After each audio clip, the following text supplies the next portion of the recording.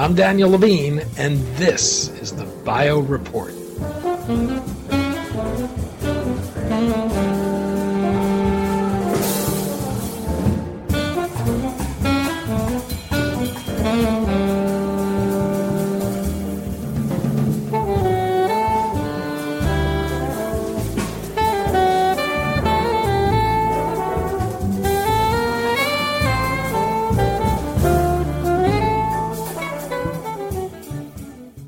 Arcellx is developing controllable cell therapies for the treatment of cancer and autoimmune diseases.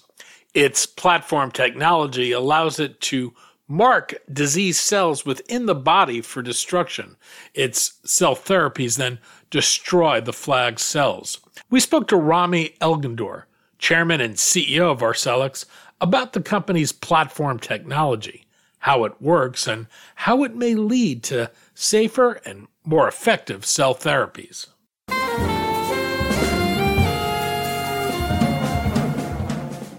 Rami, thanks for joining us. Thanks so much, Danny. Excited to be here. We're going to talk about Arcellx, its platform for developing cell therapies, and its efforts to develop safer and more effective cell therapies for cancer and autoimmune diseases. Let's start with existing CAR T therapies. What limits their benefits and broader use today? Sure. So cell therapies have shown a benefit now across a range of indications, but they've been historically constrained really largely due to their existing biologic structures, and specifically with respect to both efficacy and access.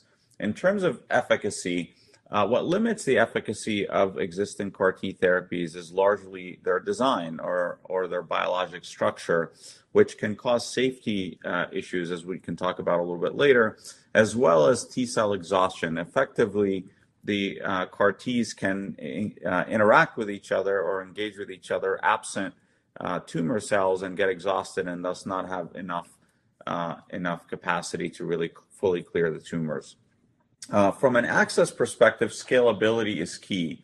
CAR Ts are relatively difficult to manufacture, as been evidenced by the struggles from some of the larger companies in the space, including BMS, J&J, and Novartis. And so there are really two elements there. One is the intrinsic design of the CAR T, and is it scalable? And then the other one is really thinking very strategically about the approach to scalability and making sure you build your infrastructure in a way that allows you to impact the most patients possible. Arcellx is engineering a new class of autologous and allogeneic CAR Ts with what it calls D-domain binders. What are D-domain binders? So the D-domain is a novel synthetic binder compared to scFvs, which are what's most broadly utilized, as well as the bivalent camelid approach utilized by some. The D-domain is smaller and simpler, and thus it's relatively easier for cells to express. It's comprised of alpha helical structures with a hydrophobic core that keeps it very tightly bound, and notably, it doesn't have the intricate folds that you would see in a typical binding construct, which again allows cells to express it more easily. I like to think of cells as little manufacturing plants, and so when you try to transduce them with a viral vector to get them to express one of these binders, the simpler, smaller binder is going to be expressed more consistently, and that's the aim of the D-domain. And how does this give you a CAR T cell that has distinct advantages? So it gives us a couple of advantages. The first is because of its ease of expression, if you will. We tend to see a higher transduction efficiency with the D-domain, meaning that more of the cells that we transduce are CAR positive and tumor killing. And what that allows us to do is actually have an overall lower total cell dose on a relative basis than other CAR Ts, which could play into safety, because those excess cells, if you're using a non-D-domain binder due to a lower transduction efficiency, can still contribute to CRS and other safety-related issues. In addition to that high transduction efficiency, we tend to get high surface expression with the D-domain, while at the same time not getting much in the way of tonic signaling. And the combination of those two attributes is really unique. It allows us to really kill tumors in environments with low antigen expression and to, again, have a relatively better safety profile. The third and final real advantage of the D domain is the consistent manufacturability. Again, given that it is a binder that is relatively easier to express, we've seen 100% overall success rate in manufacturing cells for our patients to date, and very consistent metrics across that manufacturing process. And that, again, gives us the hope that we have a scalable therapy here that can benefit a broad set of patients, particularly given the size and the prevalence of multiple myeloma. In addition to the DD CARs, you're also developing what you call Arc-SparX, which are adaptable versions of your DD CARs. The Arc-SparX you call controllable and adaptable modular therapies. How do those work? So those are really interesting because what they allow us to do is to dose the T cells separately from the binding domain. One of the biggest challenges in CAR Ts is antigen heterogeneity, particularly as you get into solid tumors, but even in an indication like AML, which we hope to pursue towards the end of this year in a new clinical study. So to deal with antigen heterogeneity, the ability to effectively dose multiple binding domains and allow them to effectively control the function of that T cell in vivo and to attack different elements of a tumor based on that expression is really valuable. It also makes the CAR T therapy dosable. So in indications where safety is a particular concern, as we talked about a little bit earlier, you can dose the CAR T, you can effectively stretch that cell expansion over a longer period of time with a lower peak, and that could be a distinct advantage again in cancers where safety is a particular issue. Oh, as you think about developing these for specific indications, when might one approach be preferable to the other? So it really comes down to whether a single antigen target makes sense for a particular disease or you need a multi-antigen target approach because of a heterogeneous disease. For example, again, like AML, we know that in AML, a single target is unlikely to clear for most patients their entire tumor burden, and so an Arc-SparX approach would be really valuable there. Whereas in myeloma, where our lead indication is a CAR T targeting just BCMA, does an incredible job of clearing tumors. So it really just comes down to the indication, and what's really exciting about our platform is we could choose the right approach for the right indication, and we're not constrained by a singular approach that allows us to deal with the complexities of cancer. Let's talk about your lead experimental candidate. You mentioned it's in development to treat multiple myeloma. For listeners not familiar with the condition, what is it? So multiple myeloma is the third most common blood cancer. It is a hematologic cancer of the bone marrow. Unfortunately, it is incurable and has a very high incidence rate. 100,000 patients or more can be diagnosed with myeloma every year. And how does it manifest itself and progress? So myeloma is a function of diseased plasma cells that tend to proliferate and accumulate in the bone marrow, as I mentioned earlier. And what they do is they really crowd out healthy blood cells and cause bone lesions, loss of bone density, and in some cases, bone fractures. These abnormal plasma cells can also produce an excess amount of an abnormal immunoglobulin called a myeloma protein or M protein. And that M protein can proliferate and cause kidney damage and impair the patient's immune function. Multiple myeloma tends to afflict patients at an advanced age, and patients often have multiple comorbidities that really make treating the disease more difficult as it can quickly escalate and become life-threatening. How is the condition treated today, and what's generally the prognosis for someone with it? There's really no standard way to treat myeloma given just the variability of the disease and physician preference. After diagnosis, the first two treatment options are generally chemotherapy and transplant, bone marrow transplant, if the patient is eligible.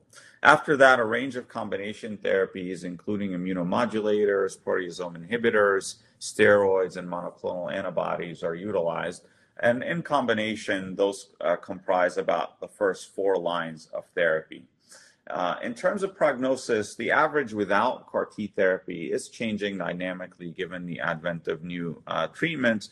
But on average, the average survival is about 7 years or so. High-risk patients may have a survival closer to 3 to 4 years, and lower-risk patients can have a survival of 10 or more years.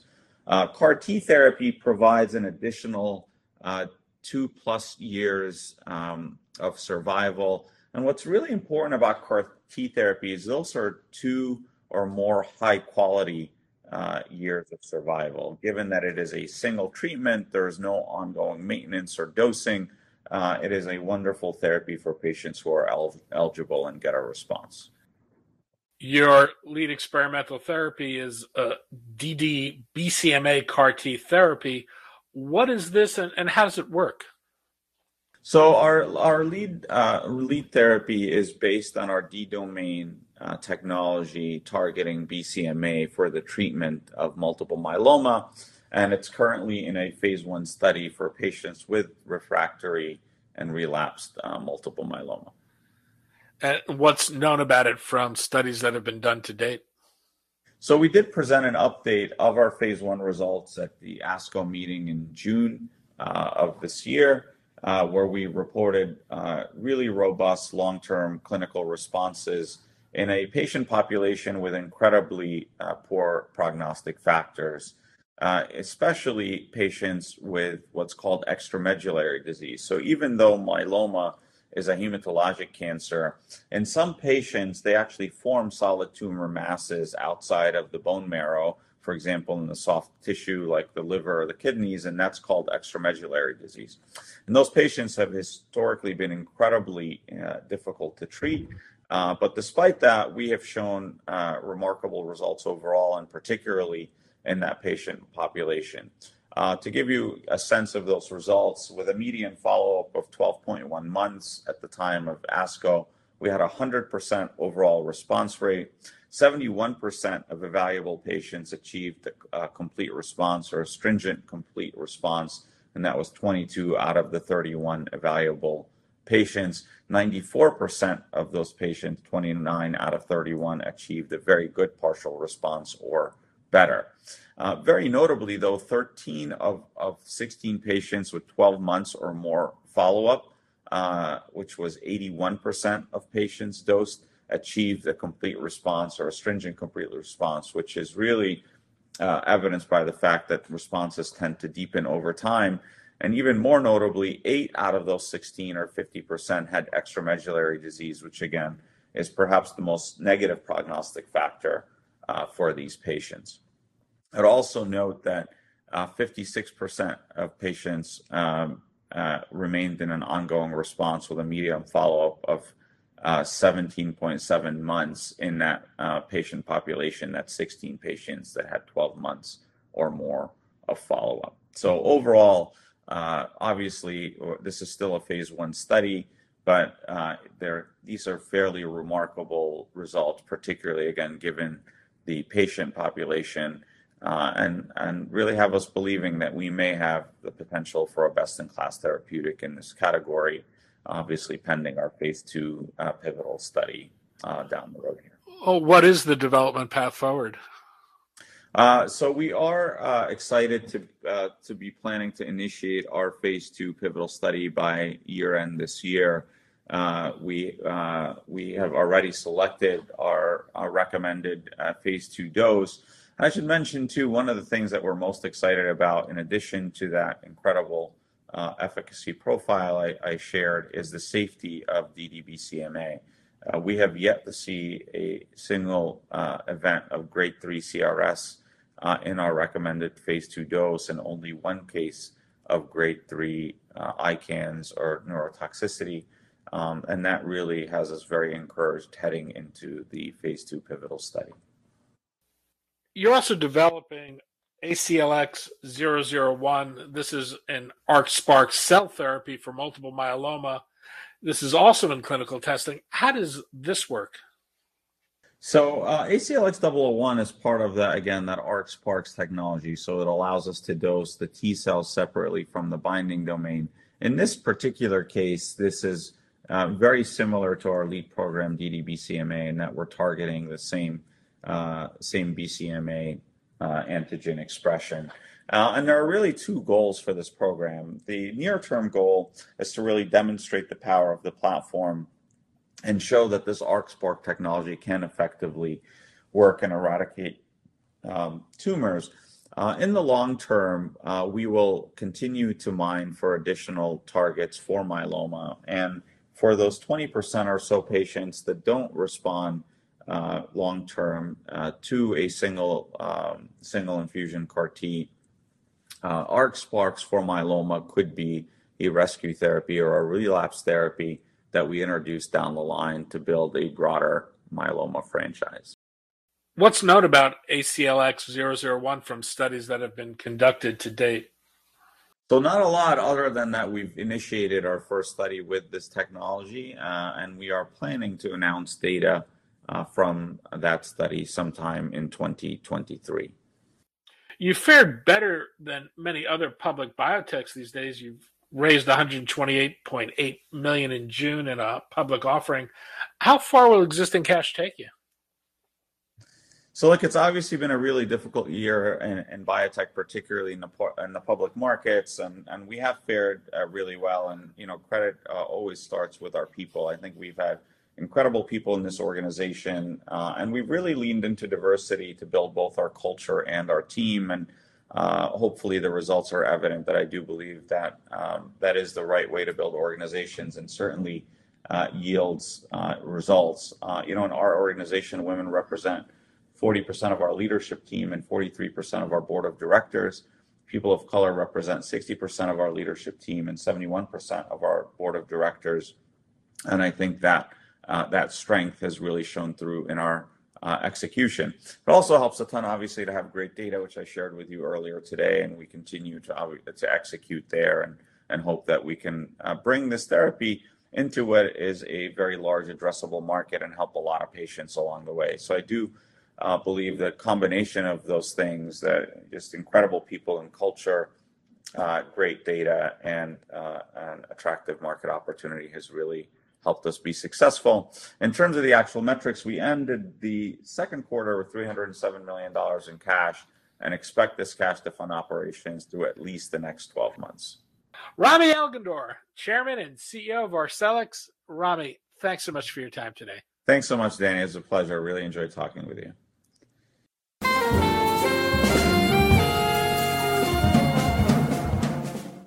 Thanks for listening. The Bio Report is a production of the Levine Media Group. To automatically download this podcast each week, subscribe to our RSS feed or through iTunes or other podcast manager. To join our mailing list, go to levinemediagroup.com. We'd love to hear from you.